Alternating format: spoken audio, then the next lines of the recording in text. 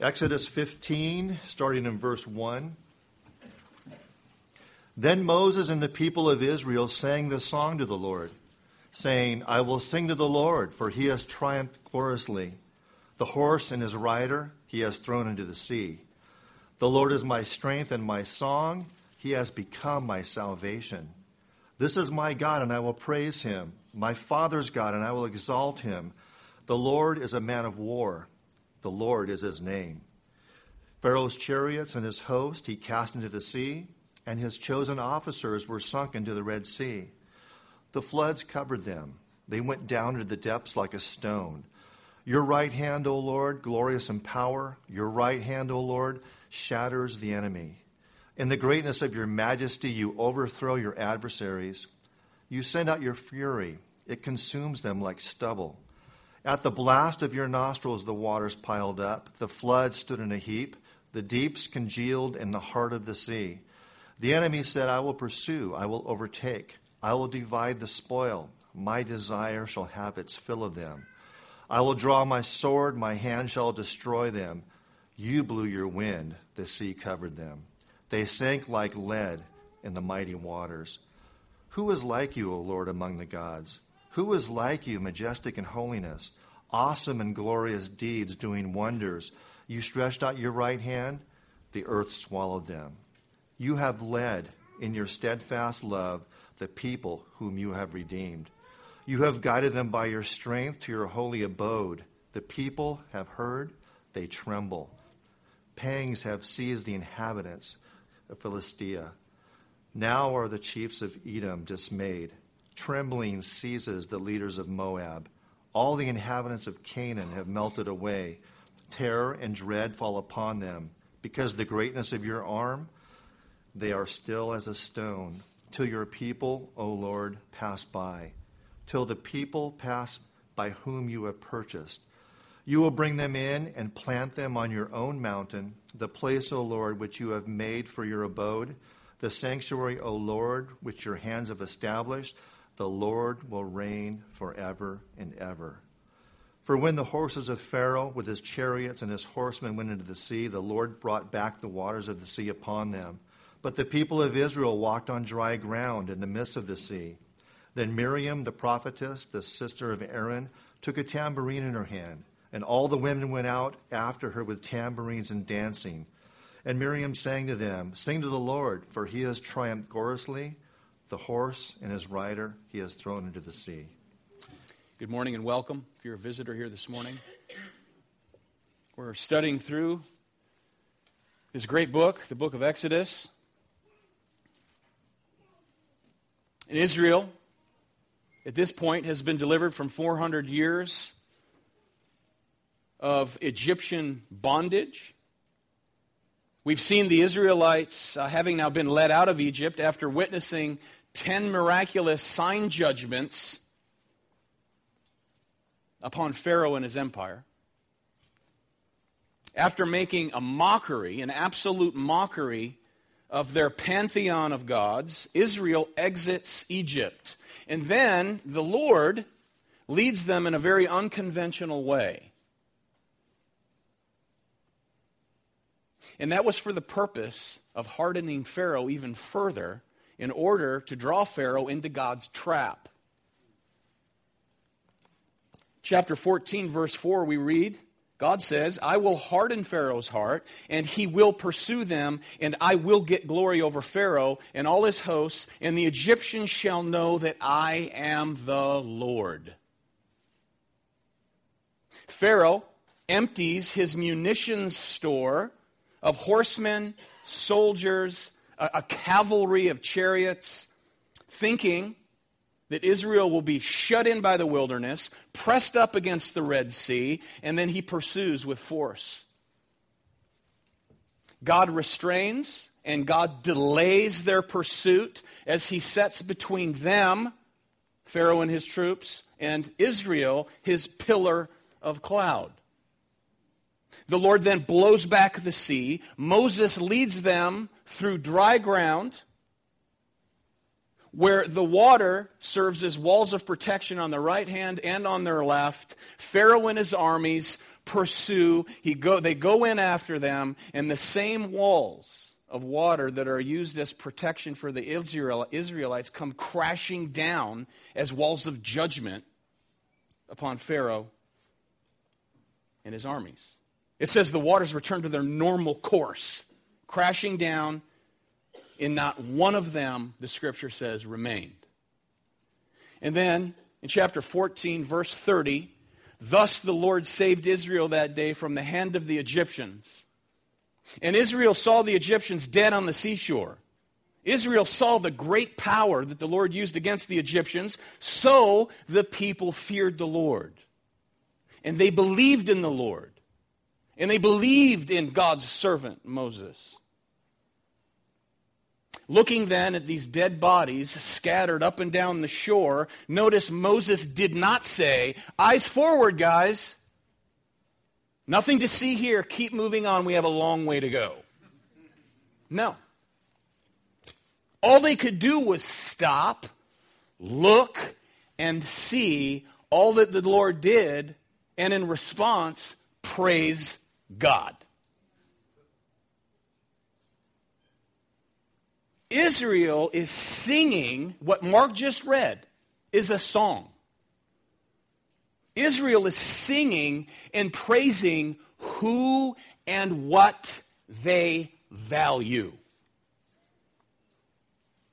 They're praising the one they're thankful to, and they're singing why they're thankful. Amen? That's where we're at. All human beings, every single human being naturally praises what they value and what they appreciate. Everybody. You cannot help but to praise what you take pleasure in. It's inevitable. Good, bad, or indifferent. There is a direct link between what one values and what one treasures and praise. Praise is a natural expression for all of humanity in whatever it is that's being delighted in. When you delight in something, be it a sports team, a relationship, artistic expressions, a painting, a sculpture, a song, a musical score, a clothing design, whatever it is, we naturally express what it is we delight in. We prize what we esteem. We applaud what we admire. We praise what we adore. We celebrate what we appreciate. We pay tribute to what we treasure. Always. There's an unavoidable connection between what is valued and what is praised. And for the Christian, expressions for God are expressions of how much we delight in God.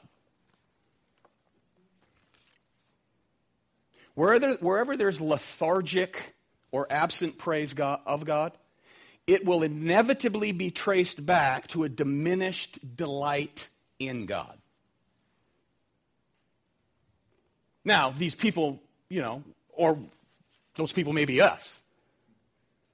We may blame the church, that is the people in the church. We may blame the pastor. Israel will eventually blame Moses. And then you go wandering from church to church for years with the same excuse. If there's diminished delight in God, true pleasure and praise of God will be absent or at best lackadaisical. And then the danger and the temptation in trying to remedy half-hearted worship and praise is to substitute an apathetic heart with gimmicks, with mind and emotion manipulation. It could be, phony signs, an attempt to whip oneself up into some kind of spiritual frenzy. Perhaps, with bogus, tongues gibberish. Slain in the Spirit services, the nonsense you see on TV,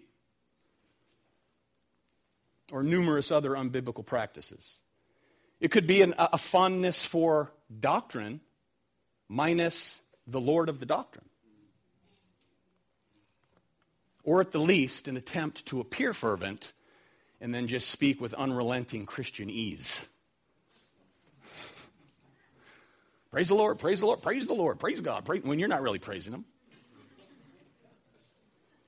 The remedy for lethargy is never running to silly stunts or counterfeit signs or the facade of doctrinal knowledge. That's not the remedy. Instead, we must run to the source Himself, amen? And cry out as William Cooper did when he wrote this, Lord, it is my chief complaint that my love is weak and faint. Yet I love Thee and adore. Oh, for grace to love Thee more. Go to Him. Don't go to stunts. Amen? Not that anyone here is given to gimmicks. But let's go to the source. Amen? God's redeemed people throughout Scripture are called to praise their Redeemer.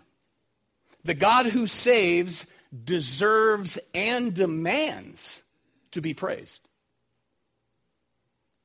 One of the ways in which God's redeemed people are called, are instructed to do so, both in the Old Testament and the New, is to sing praises to Him.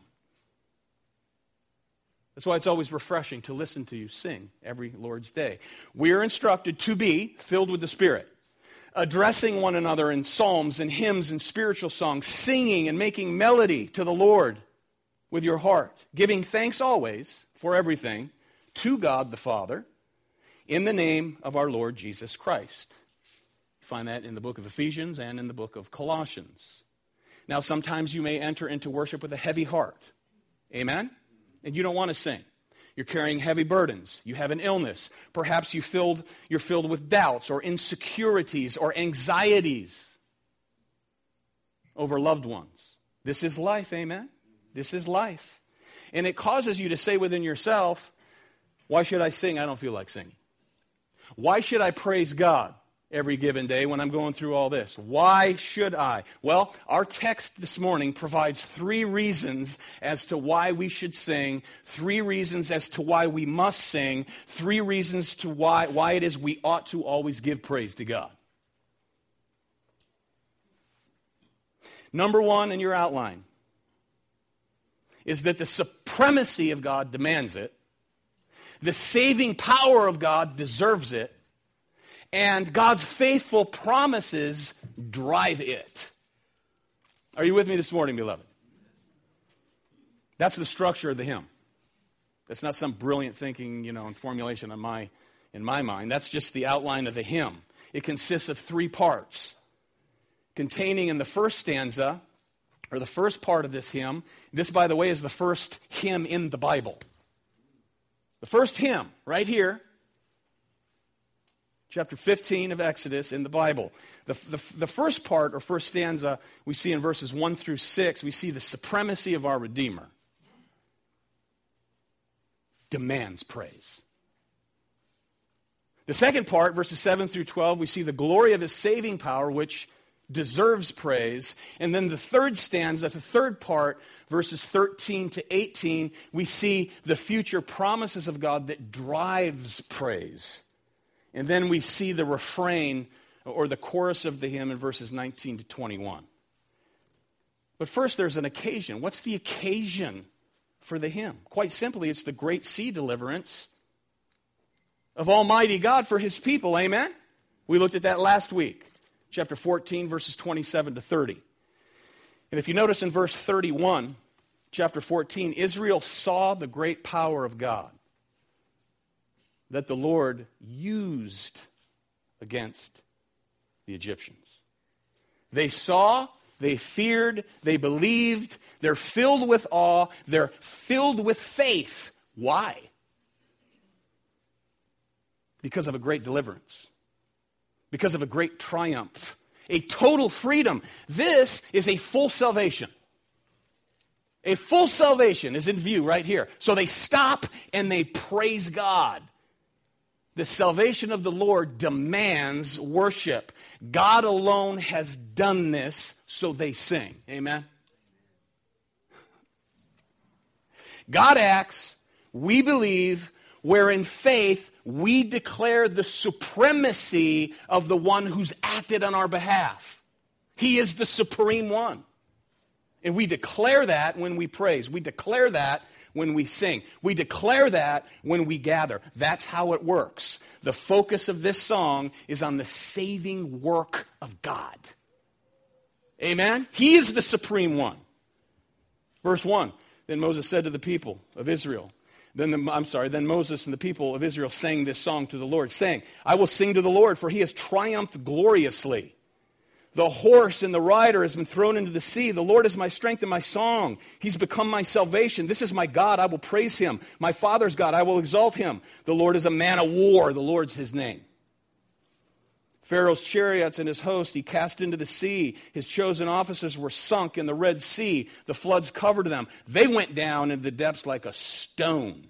Your right hand, O Lord, glorious in power. Your right hand, O Lord, shatters the enemy.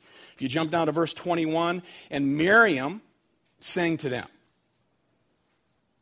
Sing to the Lord, for he has triumphed gloriously. The horse and his rider he has thrown into the sea. So verse 21 is the chorus. It repeats the first verse of the Song of Moses. It's probably likely that Moses is leading the men of Israel in this hymn, and then the women join together, and they grab tambourines. That doesn't justify bringing a tambourine to church. And then they sing the chorus. I knew a woman that did that in a particular church in the front row. It was irritating. Don't do that. I think this was her proof text for bringing a tambourine to church. So these are not two separate songs, but this is a chorus being sung. This is antiphonal praise being given to God. It's a song of response. And the chorus provides repetition.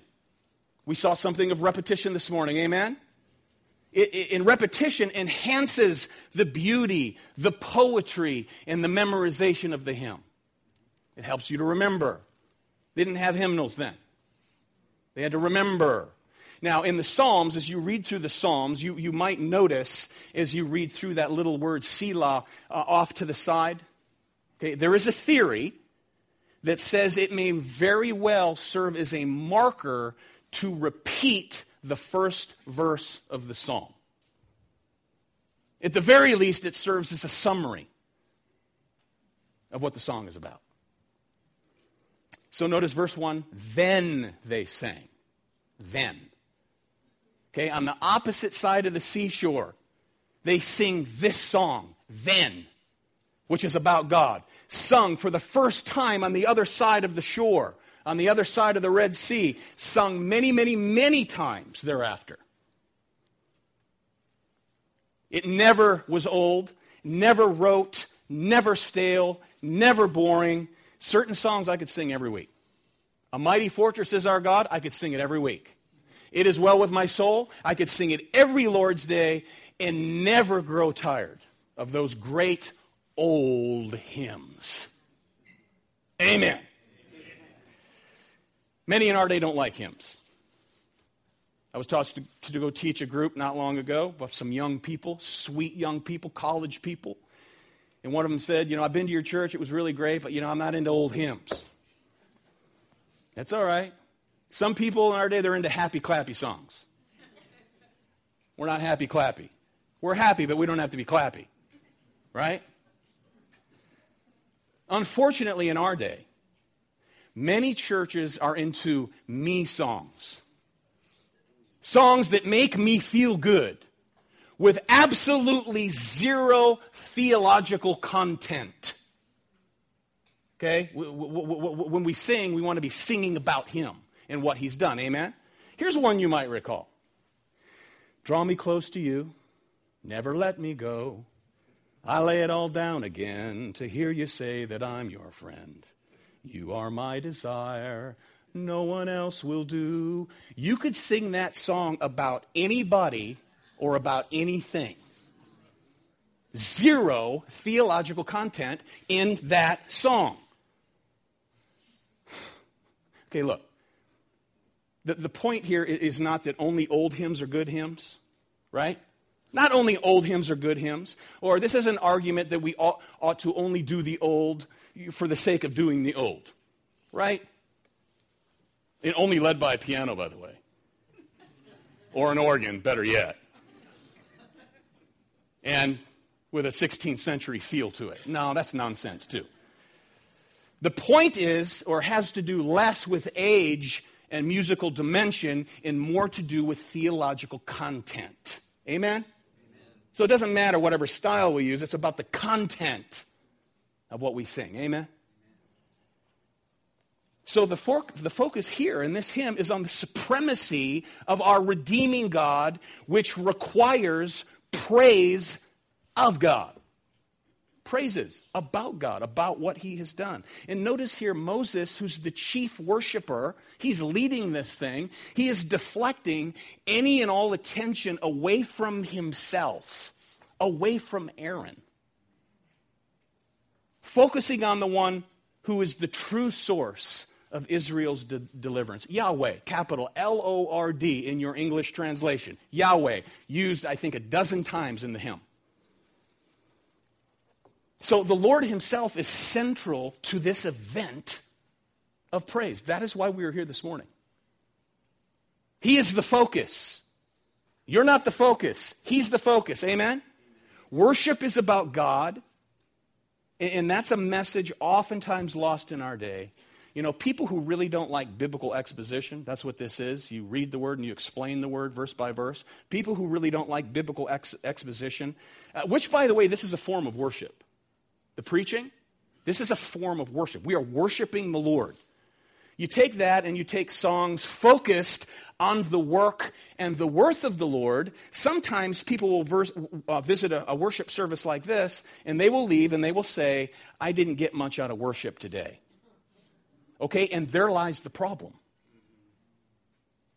Because the worship isn't for you. Is it for you to get anything? We give worship.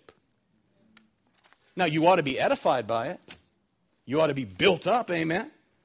But it's about him. It's about the supremacy of Jesus Christ, our redeeming Lord, amen? Look at verse 2. The Lord is my strength. The Lord is my salvation. I will exalt him. He's my redeeming Lord. He's my salvation. He's my Savior. Notice verse 3. The Lord is a man of war. The Lord is his name. Imagine what that does to the politically correct sensitivities, emotional sensitivities of our day. Amen? Of 21st century hearers. Jesus is a man of war. He is the conquering king of the universe. And beloved, we do him honor when we sing about him like that. He's a man of war. He is not your pal. He is nobody's homeboy. He's not your boyfriend. He's not a tree-hugging Galilean hippie walking around in dusty sandals throwing the peace sign. He's the man of war, the Lord of glory. He is not a milquetoast savior. He's not in search of someone to feel sorry for him. He is the conquering king. He is the man of war. That's who we worship. The Lord is his name, Yahweh. The self-existing one. And as such, he instructs us to sing about his conquering power. He rules. He's not looking for people to feel sorry for him.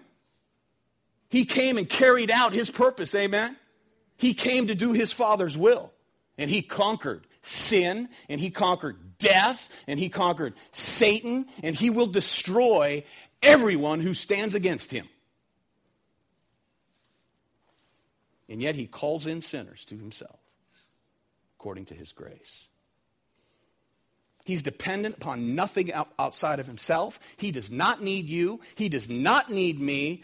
All focus and all attention is on him and his conquering work and incomparable worth.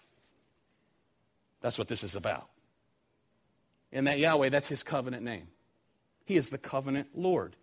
God's redeemed people are to sing because we have something to sing about. It's called the gospel. From Genesis 1 to the end of Revelation, that's the gospel. Genesis 3:15 on is the gospel. Amen? That's why we sing. We have been redeemed of all our sins. That is something to sing about. Certainly ought to be. Again, I commend you for braving this brutal storm. Southern California people who, you heard the raindrops this morning. I heard them. And I said, man, I could lay here all day long.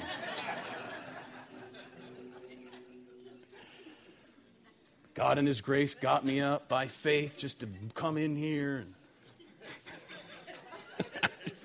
Joking. It did sound good, though. And I'll go take a nap in it this afternoon. Notice the Lord is praised for His redemption. I will sing to the Lord, for He has triumphed gloriously. The horse and rider, he's hurled into the sea. They went down into the depths like a stone. They're rejoicing over God's judgment. To the end of time, God's people will be rejoicing over His judgment. And if you understand His judgment, then you can understand His grace that saves. If you don't understand His judgment, you can't understand His grace that saves. There's no grace without wrath. There's no grace without a cross. Verse 6, your right hand, O Lord, glorious in power, has shattered the enemy. The reason you go to church is to worship God. And that's what this song is calling our attention to. We're the people of God who gather together to worship the God who's redeemed us. Amen? He is the conquering king. Jesus, is the man of war. So we worship Him because His supremacy demands worship. Amen? Demands worship. Second part. Verses 7 through 12, we see the glory of His saving power, which deserves praise. This is what God is like. In verse 8, God Himself is pictured as the source of the east wind that blows open the sea. And again, friends, this was not a naturalistic event. God is never dependent upon. He is never subject to the laws of nature.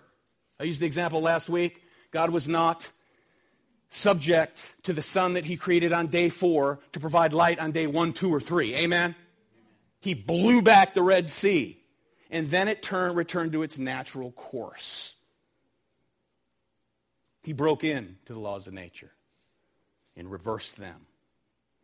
And at that very moment, when the enemy threatened to utterly destroy God's people, God destroyed them. I do not believe that Pharaoh here was attempting to wrangle Israel back into Egypt. I think the text tells us he wanted to annihilate them. Verse 9, the enemy said, I will pursue, I will overtake, I will divide the spoil, my desire shall have its fill of them, I will draw my sword, my hand shall destroy them. At that moment, the Lord piled up the waters like a heap, delivering His own and annihilating them. That's the Lord we serve. That's the Lord that saves. Verse 10, you blew your wind, the sea covered them, they sank like lead. You see what they're rejoicing about? The enemy sunk as lead in the mighty waters. Reminding us of the cross, friends. At that moment, when Satan attempted to do his worst to utterly destroy God's only Son, when Jesus cried out, my God, why have you forsaken me? It is then, at that moment, that Satan was utterly destroyed, the serpent's head crushed. Done. Our greatest enemies, death and Satan, did their best to try to defeat God's Messiah, and He crushed them. Beautiful. To save you. But Almighty God raised Him from the dead, destroying sin, destroying death, destroying Satan, ascending above, and then descending in the power and presence of His Holy Spirit into His people. So the glory of God's saving power is the theme here of the second stanza. Here we see the character of the supreme one that deserves praise. You know, every week we sing about the glory of the saving power of the cross. Amen? God crushed his enemy. He crushed his arch enemy, Satan. So we sing about the doing and the dying of another. Amen? That's what we sing about, the doing and the dying of another, which is much better than singing about my doing. Much better than singing about your doing. We sing about his doing and his dying. In verse 12, you stretched out your right hand. Now, the right hand in Scripture often is used as a metaphor to depict the power of God. Particularly his saving power. To rescue his people and to judge his enemies. That's what we see exhibited here. Your right hand, verse 6, shatters the enemy. You know, people often get the wrong ideas about God. They think of his harshness minus his love, or they think about sappy love minus his wrath. Amen? Look, if you want to truly know what God is like, look at the cross. What is God like? Look at the cross of Jesus Christ, because on the cross, we witness the converging of hatred, of judgment, of anger, of wrath, of judgment, of hell, along with mercy and grace and love and compassion and forgiveness. Punishment and deliverance. So if you want to see what God is like, look at the cross. Never think of him in mere sappy sentiment or as a harsh, scowling judge. He's all these things. God is love, but that's not all he is. Amen? Verses 10 through 12, they sing basically that, you know, those who oppose God will be opposed by God, and if you're opposed by God, you will be overcome by God. Aren't you glad that he didn't leave you to yourself? You know who conquered your heart to believe in Christ? It wasn't your will. It wasn't your free will. No, God violated the very nature to which you were subject to, and that's called a sin nature. He violated it. He broke into it, and he transformed you so that when he called you to follow, you followed. He changed your want to. He changed your will, which was dead set against him. He did it. Otherwise, you can praise yourself for your salvation. And then when you come here, you can sing to yourself. But you had nothing to do with it, friend. He did it all. And the work he begun, he will continue that work. Amen? To the end. So we praise him. In verse 11, they are reveling in the majesty of God. Who is like you, O Lord, majestic in holiness? We're told in verse 12, the Egyptians are swallowed up by the earth. But in verse 13, what do we see here? Yes, we see his judgment. We also see in verse 13 the source of salvation. The source of Israel's redemption. And it is the loving kindness of God, i.e., his covenantal love. This is the covenant Lord. All the promises he gave to the forefathers are coming to pass. Amen? And that refers to his loyalty, God's loyalty, his devotion to his people, initiated by him, carried out by him, and maintained in the bond of covenant. You're the covenant children of God, amen? New covenant children of Almighty God. So there we see his supremacy demands praise. His saving power deserves praise. And here now in the third stanza, or the third part, verses 13 to 18, we see the promises of the future. What he will yet do. You have led in your steadfast love the people whom you have redeemed. Verse 13. You have guided them by your strength to your holy abode. The peoples have heard, they tremble. That is, nations around have heard, they tremble. Pangs have seized the inhabitants of Philistia. Now are the chiefs of Edom dismayed. Trembling seizes the leaders of Moab. All the inhabitants of Canaan have melted away. Terror and dread fall upon them because of the greatness of your arm. They are still as a stone till your people, O Lord, pass by. Till the people pass by whom you have purchased. You will bring them in, okay, don't miss this now, plant them on your own mountain, the place, O Lord, which you have made for your abode, the sanctuary, O Lord, which your hands have established. The Lord will reign, get this, forever and ever. Did you get that? So he leads his people like a shepherd, redeeming them, like a kinsman redeemer. And then by his strength, he guides his people. He leads them into a dwelling place.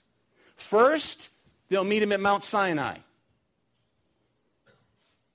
Eventually, Mount Zion itself, the promised land, that's the goal. And the result of all this, Moses says here in verses 14 to 16, is that the people around them fear God. In Joshua 9, you remember the Gibeonites confessed to Joshua and the children of Israel, decades after the fact, that all the people of the land of Canaan, the scripture says, trembled when they heard what God had done at the Red Sea. Cool, huh? So it's best to see this section, this third stanza, as the Lord giving his people, beloved, a preview of what is yet to come. So through this song, God's prophet, Moses, he's a prophet, is pointing out that other nations will fare no better than Egypt.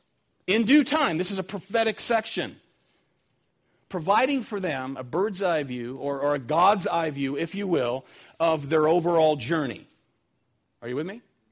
Okay, now, then in verse 16, when we read terror and dread falling upon these nations, is not to ignore the fact that at certain times and certain occasions, the opposite seems to be true. Right? It's not to ignore that. The picture here is much broader than that, however. Much broader. The Lord is teaching Israel to look at circumstances from the ultimate frame of reference. That's how we have to look at life. From the ultimate frame of reference. This is a poetic expression of God's overall point of view. That being, beloved, what he declared back in chapter 14, verse 14. Notice this. The Lord will fight for you. Right? This is the Lord's battle. You have only to be silent. The battle is the Lord's. He brought you out, he'll bring you through, right? So he promises that in spite of God's enemies, he will march them into their final rest and into their final inheritance. That's the promise. They've been through 430 years of slavery. They remember that promise given to Abraham. They remember Joseph, but the other pharaohs forgot about Joseph, so 400 years they're in slavery. God comes, and they witness 10 sign judgments upon Pharaoh, upon Egypt. He delivers them miraculously. They're going to need to be re-encouraged over and over again. So before they start to travel, God gives them this prophetic word. Verse 17, you will bring them in and plant them on your own mountain, the place, O Lord, which you have made for your abode, the sanctuary, O Lord, which your hands have established.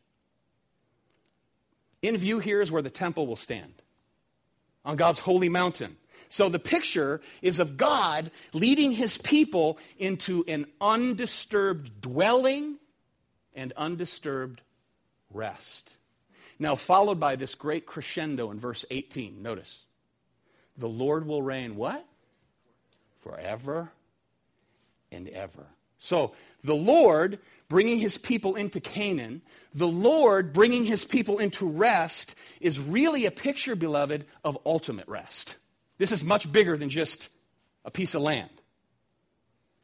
This is pointing forward to a new heavens and a new earth where righteousness dwells and where the Lord reigns what?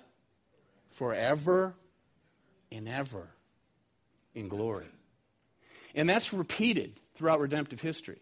In Revelation chapter 11, verse 15, at the final trumpet blast, notice what we read. There were loud voices in heaven saying, the kingdom of the world has become the kingdom of our Lord and of his Christ, and he shall reign forever and ever. He reigns now. That's a picture of the consummation of the kingdom. So the song of Moses, beloved, follow me on this, speaking of the future now, third stanza, the song of Moses serves as a pattern. It serves as a paradigm for the whole of redemption. Are you with me this morning? The whole of redemption. That is, all that God is doing throughout the Scriptures ultimately is fulfilled in Jesus Christ. All right? Now, as we look ahead to the final judgment of God, that is at the final consummation of all things. You think the Red Sea is something big? You think the destruction of these enemies is a big deal? Wait till the end. This foreshadows that.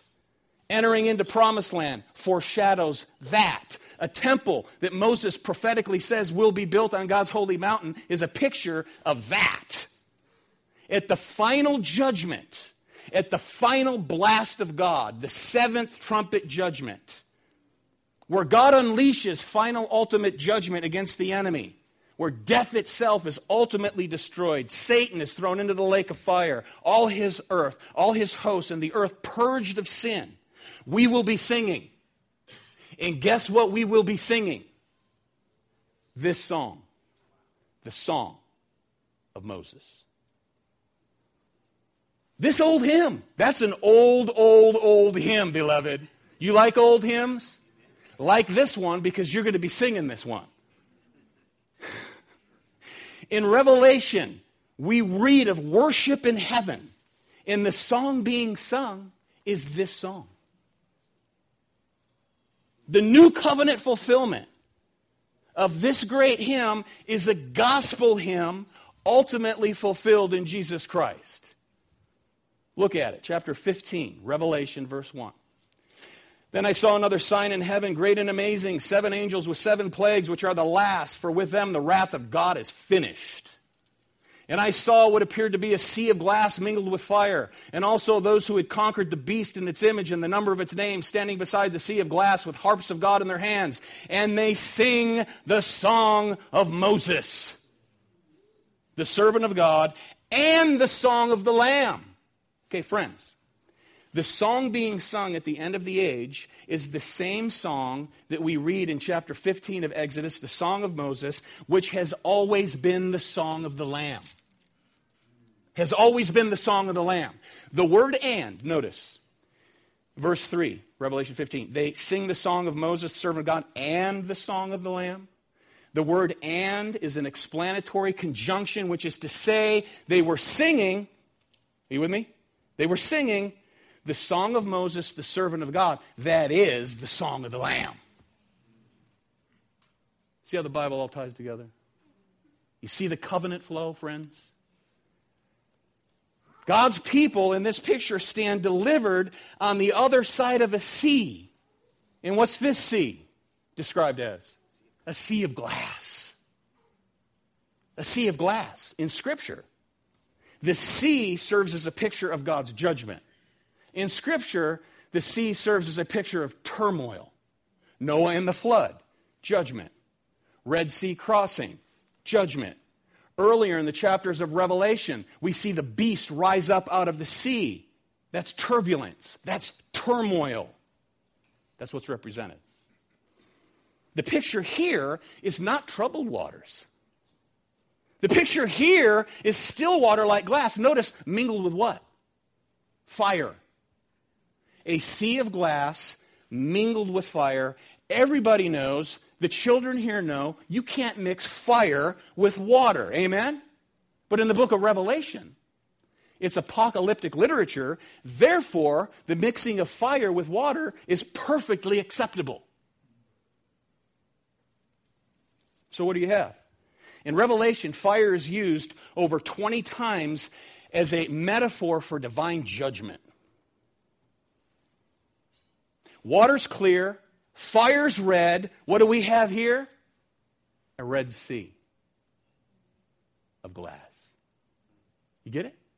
A Red Sea of glass. So, by inspiration of the Holy Spirit, John's the author of Revelation, he skillfully ties in with the Red Sea of the first Exodus, providing this picture of the ultimate Exodus. Standing on the other side, here are true believers, those who are conquerors in the conqueror, our Lord Jesus Christ, who's a man of war. He's the conquering king. We're in him, and because we're in him, we'll stand on the other side of this sea. Still, calm, smooth as glass, a sea of glass, red, mingled with fire. So they stand on the side of deliverance just like the Israelites of Exodus 15, standing beside the sea of glass with harps of God in their hands. And notice what they're crying out. Notice, listen. Great and amazing are your deeds, O Lord God Almighty. Just and true are your ways, O King of the nations. Who will not fear, O Lord, and glorify your name? For you alone are holy. All nations will come and worship you, for your righteous acts have been revealed. You know what that is emphasizing? The same thing we see emphasized in chapter 15 of Exodus, verse 11. Who's like you, O Lord? Get that? Who's like you, O Lord? Who's like you, O Lord, then? And who's like you, O Lord, now? And who's like you forevermore? For he is the same yesterday, today, and forever. Who's like you, O Lord, among the gods? Small g, there's no other gods in this universe. There are none. They're man-made. Did we not see that? God crushed them all. He made mockery of them. The 10 plagues. Who's like you, majestic in holiness, awesome in glorious deeds, doing wonders? So it's a hymn of triumph. It's a hymn of salvation here on the heavenly shore of a glass sea. And what do we see here? At the end, at the ultimate end, there is one redeemed people singing one song of redemption to one glorious, supreme Savior. This is a one glorified people of God. One. In the end. And Exodus foreshadows this. Amen? 3,500 years ago, the Exodus was ordained to prefigure this ultimate Exodus. And both involve the same elements of deliverance: blood and omnipotence. The all-powerfulness of God and blood. Grace and wrath. That's the cross. See that table? That represents grace and wrath. The communion table, beloved. Grace and wrath. When God saves his people, you know what they do? They sing. They praise the Lord. You notice as God is being praised, the focus is God, who lives forever and ever. So wherever your heart may be this morning, Christian, allow this text to serve as an introspective tool. Don't be afraid of conviction. If your praise of God is absent, if your praise of God and for God is apathetic, allow this hymn to be a diagnostic means for your soul. Do not be afraid of conviction. Amen? Because it's a means of God's grace. Sometimes Christians will sit under preaching of his word. Sometimes Christians will study a resource. Perhaps it's on the holiness of God or something, or on worship, whatever. And they become overly critical of the book, or they become overly critical of the message because they have become somewhat lethargic. They're being convicted, and rather than seeing conviction as a means of God's grace to cut a path in the other direction, they use it as a sword to attack the resource or the sermon or the people who are holding them accountable. Don't do that. Amen? See it is God's grace. So we can stop, like Israel, look and see the mighty works of God, and remember that he sent his Son, the incarnate Son of God, so as to crucify him on a Roman cross. The one who never sinned, becoming sin, so that we might be referred to as what? The righteousness of God in him. That's what the table represents. Amen? It's the gospel made visible, and that's where we move now to continue our worship this morning.